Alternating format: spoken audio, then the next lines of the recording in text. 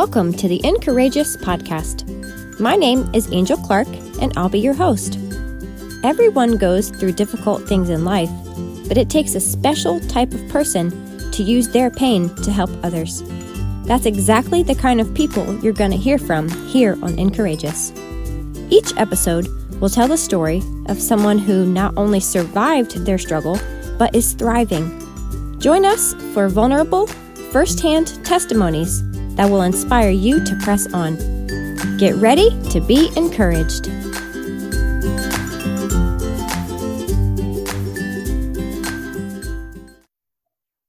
Hello, everybody, and thank you for tuning into the Incourageous podcast today. If you don't mind, if you can, whatever platform you're listening on, if you can like or follow or subscribe, that helps to get the word out about this little podcast of mine.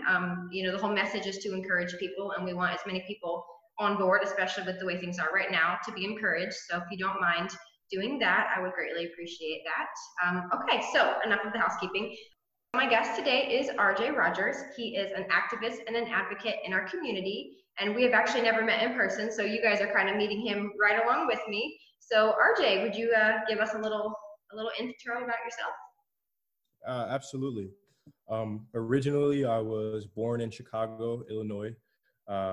Moved to Claremont with my parents when I was about 3 in 2001. So I've been living in Claremont for about 18 years now. We've been a part of the Claremont community. I went to school at South Lake Montessori, right in downtown Claremont, and went to middle and high school at Montverde Academy. I'm very local. I know a lot of people out here have friends that went to Lake Minneola, East Ridge, and South Lake, West Orange, basically like Central Florida is my home. I am currently in college for my political science degree. Hopefully, maybe one day I'll go to law school, but I'm not too sure about the route I want to take just yet. Right now, definitely just working on getting my degree and being an active part of being an active member in my community. Yep, that's awesome. So I thought I saw somewhere through mutual friends on Facebook that you helped with some sort of campaign. Yeah. I helped Ebo Insua for city council. Ebo is a great friend of mine. I've known him for a long time. Well, we actually met because my English teacher in high school was his English teacher in high school. And she said, you guys look like, I was looking for a job one summer, and she said, well, I got this guy who used to be my student. He's running for city council. Let me get you in touch with him. And, the rest is history. He didn't win city council, but, we learned a lot. We made a lot of friends, a lot of connections. I met a lot of people in the city who work in Claremont public works and administration already. Ebo is just a great guy, great guy. I had so much fun, and I learned so much working with him. That's awesome. I know, because I saw that somewhere, but I have to be honest, I'm not super into politics. I was when I was younger, but as I've gotten older, I've just kind of drifted away. So I'm not really familiar with who's on council or not on council. So so that's cool that you at least had that experience. Okay, so the reason I brought you on today was because you, obviously, as everyone knows, George Floyd, his death was kind of, a shot heard around the world, so to speak. Even people in other countries were protesting. So definitely, it kind of like lit a spark, and I don't even know how many protests there were. Do you know how many? Probably hundreds, I would say. Every single state has protested, and at least like 20 countries across the world. I've just the outpour of support from all over the world has just been amazing. I've never seen anything like it. Angela Davis, who was a big figure in the civil rights movement back in the 60s, she said that she's never seen anything like it. So I think there's something different about this time. I hope I can really only hope. But with activism and, work, coming together as a community, we can affect change. But absolutely, it's bigger. It's a big moment, bigger than the past. Yeah, I agree. And so you actually were able to, you organized a protest, and you were able to, there were hundreds of people in attendance, and it was a successful, peaceful protest, because some of the protests that have been, they started out peaceful and then ended up not peaceful. So I think it was an accomplishment that you set out to have a peaceful protest, and you did that. So can you kind of tell us what prompted you, to take up that huge task? Yeah. Well, originally the idea for the protest wasn't even mine. I was approached by a friend who we went to high school and middle school together. And he asked me, hey, I know you know a lot of people and you have some, connections. Would you be interested in setting this up, or, working with me to help set this up? And I, said, absolutely. I jumped at the chance. It was, I didn't know how it would be received in Claremont, because I know the makeup of people that we have here. It's such a diverse community, politically as well as racially and ethnically. But just I didn't know how it would be received, but I knew that we needed it. It was because a lot of people tend to think that Claremont is a place where things like this don't happen. And absolutely, we've never seen something of the magnitude of George Floyd happen, or anything, or even one of the other cases. But, we needed to show that just because it doesn't happen here doesn't mean that it doesn't exist. Yes.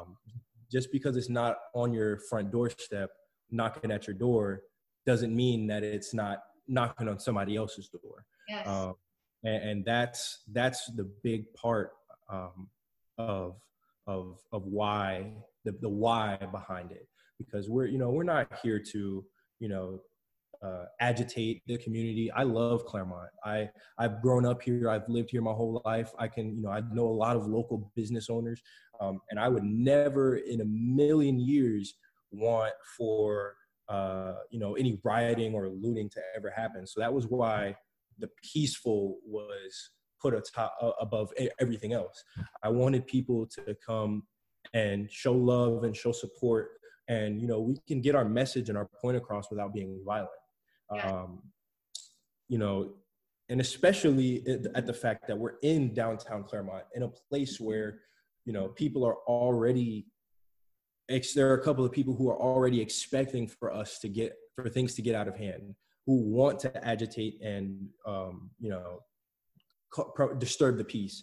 So being peaceful was a huge thing for me. Like every single time I got on the megaphone, I was telling, okay, there are going to be agitators. There are going to be outside forces that we cannot control, but we need to stay peaceful above all else. Because if we lose the ability to control our own narrative, then everybody else, they push out what they want to say about us, and then we no longer have control. You lose your say about it. Absolutely. So being peaceful allows us to keep control over our own story and how we want to portray ourselves and the message that we want to get across. So yeah, that's why I made sure that we stayed peaceful. Yes, that's awesome. And I actually, one of my friends was several of my friends were able to attend. And one of them said that she was walking and there were some police officers behind her.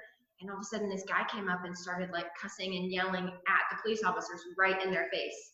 And so, like you said, like there were people there who wanted to cause dissension.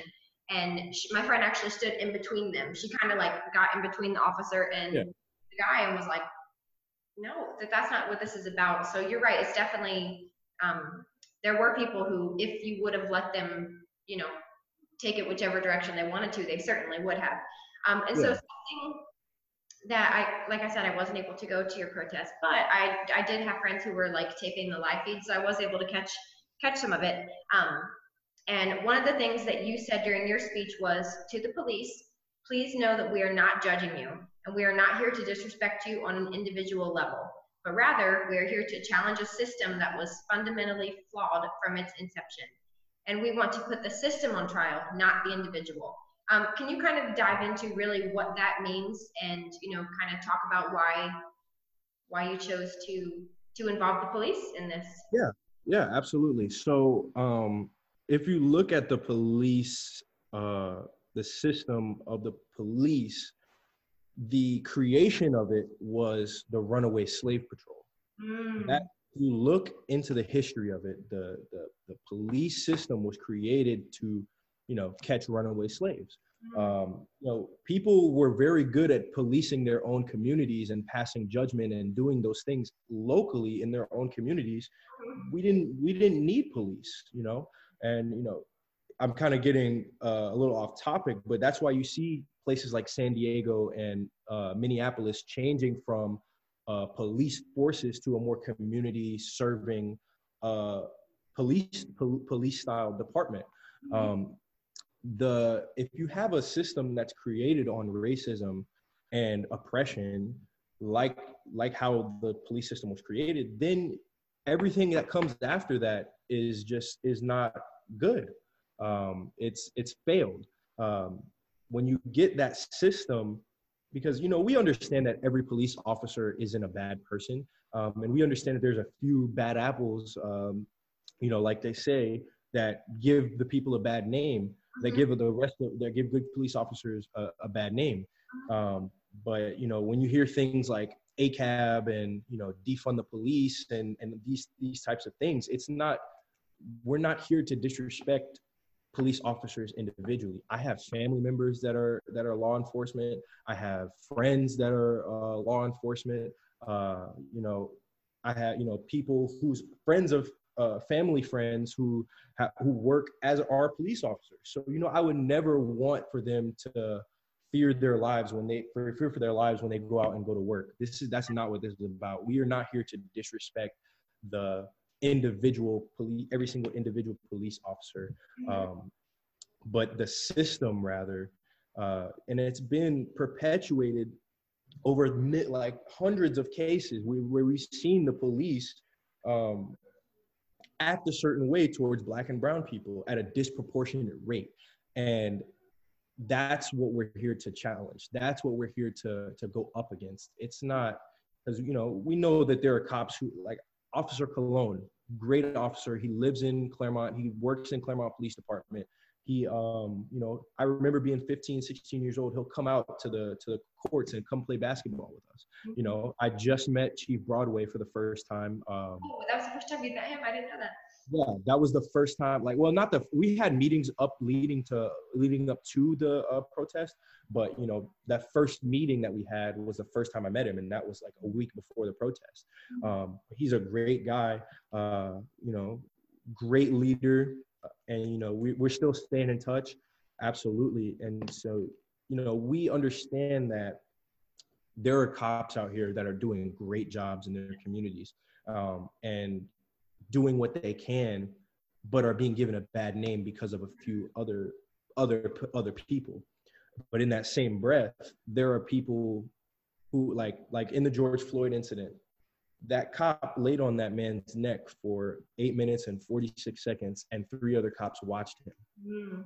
That makes you complicit in what's happening. If you're watching and you're not saying anything, then you fall under ACAB. You fall under why the people are angry. Again, there are cops that are not doing that at all, and who are doing the right things, but that's not the narrative that's being pushed, the narrative that a lot of people see every day. So that's why you get the anger, and the people are hurt and upset just because of what they see, and they don't know how to use that anger, you know what I mean, in a productive and constructive way. Yes, that's true. Because same as you, I have family and friends and, family friends and all that stuff that are police officers as well. And it kind of, to me, feels like a double-edged sword almost, because I can't, my personal opinion, I don't believe defunding the police is the answer. I believe that maybe training or there's some sort of way, there has to be something to just kind of change the system. So Yeah. again, I don't believe in oppression of anyone, systemic oppression, and I don't believe in that. So I feel like I kind of feel torn because I'm like, Right. Yeah. No. So, I mean, when we say defund the police, we don't mean get rid of the police completely. We mean change the system as we know it. Uh, so, look at London, for example. Their police officers don't carry guns. no, that's true. They, they Really, carry. the UK in general, because we went to Ireland and they don't carry guns there. Right. The systems would be replaced by a case-to-case basis because not every single situation requires a police officer. Perfect example. A couple of years ago, there's a video of a social worker with he was sitting on the ground with an autistic man who was one of his patients or one of his people that he works with. And the police pulled up to them, start asking questions. He's telling his person to be calm, and he's trying to explain to the police officers that he has autism. He doesn't know how to respond to verbal communications, especially when he's being yelled at, like these officers were yelling at him. And while this man is trying to explain what's going on, he has his hands in the air and he still ends up getting shot. And so like in that situation, why don't you bring a social worker or somebody who's trained to de-escalate situations? The young man's name is escaping me right now, but the man who was just killed at a Wendy's parking lot in Georgia, he was drunk, but the cops, he's in the video, he's de-escalating the situation, trying to say, okay, I was sitting in my car, it was parked, I shouldn't have been in the car, but if you guys let me go, I will walk home. He was trying to diffuse the situation and he still ended up dead. So there's a systematic problem with the police as we know them today.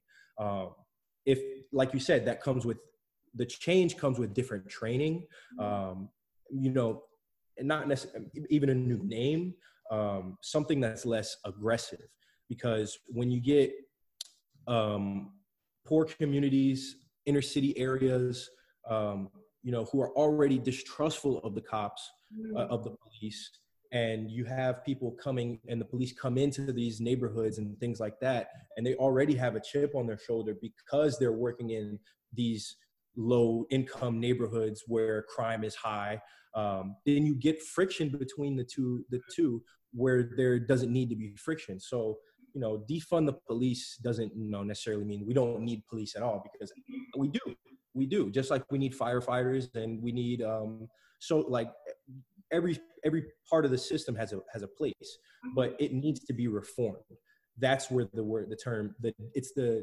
I don't like the term defund. I like the term demilitarization, because we've got a lot. If you've seen the videos of the protests, the police are out in full riot gear with tanks behind them and tear gas canisters of that look like grenade launchers, and and people see that, they automatically want to fight back against that. You know what I mean? So it's not necessarily defunding them to the point where they hold no place or power in our society. It's defunding them to the point where the system has changed and that we don't know them as we knew them before. That makes sense, because I definitely, like I said, for me, I felt so torn. I mean, because I can't get behind something that if my family's going to lose their job, I'm like, that's not, and it kind of goes to the point where police officers are seeking out Black people, more so than they are, like, there's higher arrest rates, there's higher incarceration rates for people of color. Not even, because I'm reading this book right now, I just read it, called So You Want to Talk About Race by Ijeoma Oluo, and she brought a good point to my attention, was that it's not even just Black people, it's Middle Eastern people, it's brown people, back at our history with Native Americans, what was done to them. It's really just anyone who's a person of color. So that really brought to my forefront, because I guess I had never really, and I started asking around, and I have a friend who is Peruvian, and she was telling me about some of the times that she's been followed in stores by police officers. And so really it's not even just black people, it's just people of color. So that was something Yeah. that I was kind of, I was unaware of, you know, to be honest. Yeah. So another point from that book that I thought was really, really good was, she said, we cannot talk our way out of a racially oppressive system.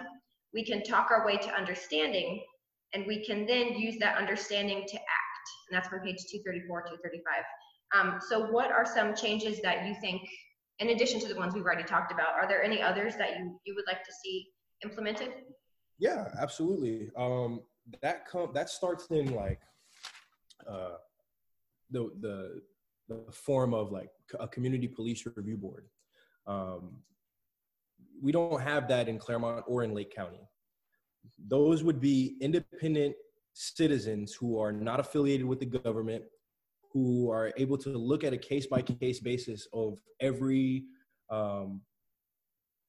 police interaction that has somewhat gone wrong, where somebody files a complaint or something like that, where we're able to look at them as a citizen and say, okay, that's not right, or, you know, the officer was in every right to do what he did. But there needs to be that unbiased opinion that's able to look out and say, okay, these are all red flags. He shouldn't be on the force anymore. Because Derek Chauvin had multiple cases of instances where he has shown he did not need to have a badge and a gun. He had killed before. He's been in multiple altercations with people, you know, just terrible, terrible things. And the Minnesota prosecutor let him off and let him go back on the force. And if there was an independent review board happening, that, you know, I'm not saying it wouldn't have happened or he still would be on the force, but that could have changed the outcome. Absolutely. You know, we need to be working on getting young people to vote. That's the biggest thing. Yeah. People, historically, young people don't vote. And that's just historic. That's just facts. We need to change the stigma behind the young people's vote. Young people, you know, their biggest complaint when I talk to people my age is, you know, it's one vote. My vote doesn't matter. Well, when you look at it like that, and I have 10 people who tell me that, and then they all have 10 friends who tell them that, that's 1,000 people. Or yeah, that's a lot of people. Yeah, and Claremont can, not a super huge town. If you get percentage of young people, I mean, that's a decent majority that could really sway the vote. Absolutely. And you know, people are like, well, when I get into the booth, I have no clue who to vote for because I don't know these people. And I'm like, okay, do vote by mail. I do vote by mail. I don't know every single person on the ballot, but I literally will have my vote by mail, look up who each person is, find out who I most subscribe to, and then vote for that person. It's not hard. We have an amazing thing called cellular devices at our fingertips, and it takes less than 5 minutes to look somebody up and find out a campaign, like their campaign promises, what they plan to do, what they stand for. It doesn't take long to do that. So, you know, we have been given an amazing opportunity. Up until 60 years ago, my grandmother couldn't go to vote. Like that was 1-2 generations ago. My grandmother literally could not vote. She was born in 1945. That's not that long ago. But they marched and were sprayed by hoses and bitten by police dogs to give us the right to vote. And you want to sit here and tell me that you're not going to exercise that right? And then for what, you know? And then you complain about the things that go on and you didn't vote. So that's the big thing. And I'm not attacking anybody. If anything, I want to promote awareness. But, you know, this is a big issue that people, especially people my age, I'm 21, people my age struggle with, and especially the Black community. They're distrustful of government because they don't see anything happening for them. Well, I'm like, well, did you vote? No. Did your family members vote? No. I don't. Well, and so that's why we're trying to change the stigma and change, the outlook and perception on voting, because there is power in voting and power in numbers. So when we get our numbers together, nobody can tell us anything. Yeah. So that's where it all starts, with unity and being informed. That's where it all starts. So we're working on coming together in our community in Claremont and trying to start that conversation, that dialogue. Yeah, and I love that. I mean, because even to be honest, I am a white female, and I can't say that I trust the government. I mean, you read their campaign promises, and then you see what they actually do with that. So right. I do see that point where I feel the same way sometimes. I'm like, well, I voted for you because you said this, this, and this, and then when you get in office, you're not fulfilling any of those promises. So I can relate to that too, as like, well, why even bother if they say one thing and do another. So I get that. I get that point of it. Okay, so as we've talked about, times are very turbulent right now, obviously. It's definitely can be a scary time for some people. So if there's someone listening right now who is just scared about what might happen, do you have any sort of encouragement that you would like to offer them? Yeah, absolutely. Just we can't give up. We can't stay complacent. This is a 400-year battle. This is not new. And there are people much stronger than I and much smarter than I who are saying the same things, but we just haven't been listening. So the time, if anything, this is the time for change. I've never seen a support from not only just all across the country, but all across the world that we've seen now. So dialogues that we may not have been able to have a year or so ago are able to be had now.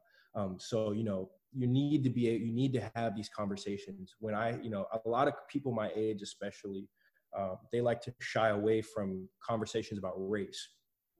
And I'm like, no, we need to have these conversations. These don't need to be uncomfortable conversations, because whether we all like it or not, we're Black, we're white, we're brown, we're Asian, and it's okay to be proud of our heritage and where we come from, but we need to be able to talk about these things. They're not exclusive to any one person or group of people. We're all the human race. The notion of race itself really is made up, but that's a whole nother conversation for another day. But and we live in a racial time in America, we need to be able to have that conversation, because whether some people like it or not, before somebody knows me or knows how well spoken I am or where I went to school, yada yada yada, I'm a Black man first.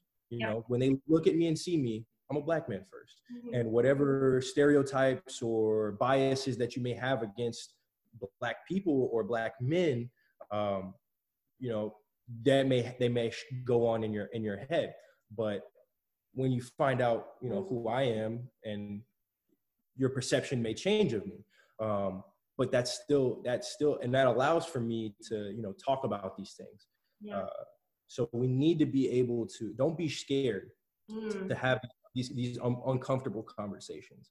Yeah. Because I've been there. I've had these uncomfortable conversations with my friends, with, family friends, where I'm the only Black person in the room and I'm trying to talk about Black issues, and I have to be the face of the race almost. It's hard, absolutely. But you need to be able to have these conversations and speak up, because if you don't do it and you let somebody, just say whatever about whatever the issue is, then you're reinforcing their biases. And especially if they're wrong, and that they're wrong, don't be afraid, because I've literally had people who I disagreed with on every fundamental level in the past come to me and say, hey, I was wrong. And I thank you for speaking out to like and saying something. And you know, you may not get that that reaction firsthand, but if that person actually takes the time to educate themselves, they will see that you know you are not just spewing out things that aren't true. So you know, take it all in stride, but above all, don't be afraid. Yeah. And that goes back to the book I was talking about. So you want to talk about race? She has like literally a discussion guide in the back of the book, because white people or even black people were reading the book and going, oh my gosh, like you're putting things in a way that I never realized. And one of the things that she's so big about is having the conversations. And she even says in the book, look, some are going to go wrong. Like you're going to have the conversation and it's going to be awkward and it's going to be like, oh shoot, I just offended that person. But she said the same thing, that she's had people come back to her months, even years later, just like how you said, like, oh man, you know, you were right about XYZ, whatever it is. And so I feel like that's a good point just to, for anyone, is educate yourself. I mean, as you and I were saying, I've read So You Want to Talk About Race. Right now, I just started How to Be an Anti-Racist by, I don't know how to say his name, Ibram, maybe? Ibram Kennedy. This book right here, I'm like, I don't know how to say it. It's really good. And it's definitely eye-opening, but I feel like that's part of what we should all be doing, is like, what part are we playing in this? Right. You know, when it comes to, you're not racist, but how are you thinking and really feeling? Get down to the root of like, oh man, I have said some racist things. I have done some racist things. So I feel like just for anyone is to kind of look at what you're playing and see maybe how you're perpetuating it without even really realizing it. Yeah. And you know, we're not like, we all see race. You know, we don't want people who say, I don't see race, I'm colorblind. Well, that's not true. You know, that's not true. If you don't see race and you're colorblind, then you don't see the patterns that occur when in society and on your TV. So we need to be able to see race, and we need to be able to have that dialogue. We need to be able to talk about the uncomfortable things. I'll give you an example. I'm sitting at a church group with church friends, and we're sitting at I believe we're at a gas station. We were just talking about whatever, and then it was either Mike Brown comes up, and I'm talking about Mike Brown, and I'm like, well, you know, I'm literally the only black kid there, one. And we're having this conversation, and I'm trying to explain that, okay, not every cop is bad. And, you know, the same things that me and you have talked about. But, you know, this is not a one-time instance. And I'm trying to explain to them everything behind that, leading up to that. And they couldn't grasp it. But, you know, I had a black woman who was about, you know, 30 years old or so. She came up to me and she said, you know, thank you. Like, I know it's hard, but, you know, thank you for saying something. You could have been silent and, you know, just let them go on and say those things, or you know, because I know that it wasn't a willful ignorance. It was a place they really just didn't know. And that's the case for a lot of people in America. They really just don't know. So that's the big thing, is being able to educate, as well as being, you know, while being, you know, palatable in a way that people can receive. Because, you know, if you get up there and start spewing, you know, vitriol and saying all these things with, you know, passion, then it may be perceived a certain way. So coming off as educated, calculated, when you have these conversations, that's how you need to come off. You need to come off as, you know what you're talking about, you're sourced, you're coming up, you have sources, you're credible. And then that's how you back up your emotion, is with the facts. So that's how you're able to have these conversations and be able to change people's viewpoints. Absolutely. Yeah. And I've heard a lot of people talk about, I guess there's two types of personas to kind of go. You can either be a Malcolm or a Martin. Yeah. Is that kind of what you're talking about, where Malcolm was in his space and Martin was kind of like took a more practical, like, is that what you mean? Yeah. And, and I think it takes a mixture of both in order to be effective, because America kind of washes over what Martin Luther King was all about. He really wasn't the super peaceful protest guy. Like, he got made into that guy over time as time went on, but that really wasn't what he was about. He was about change and activism, just in a different way that Malcolm was. And that's the difference. Malcolm was more in your face, more, stick it to the man. And Martin was more political, more soft-spoken, more, they both echoed the same sentiments. They just went about it in different ways.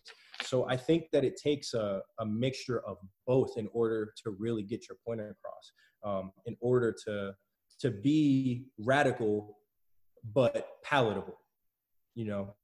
So that's because being radical, like, change won't happen without being radical. But you need to do it in a way that people that don't look like yourself can receive. Yeah, that's true. That's good advice. Okay, so I've really enjoyed this conversation. So thank you for coming on here, first of all. And if people want to connect with you, how can they? Yeah, I am RJ Rogers on Facebook.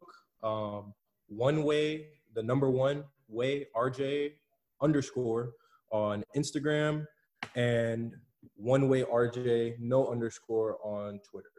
So yeah, those are all of my socials. Anybody that wants to reach out or, wants to start a dialogue about anything, please don't hesitate to, contact me. Yeah. I'm more than willing to, talk about these things, because these things need to be talked about. Yeah, I agree. Okay, well, thank you once again, and we'll catch you guys next time.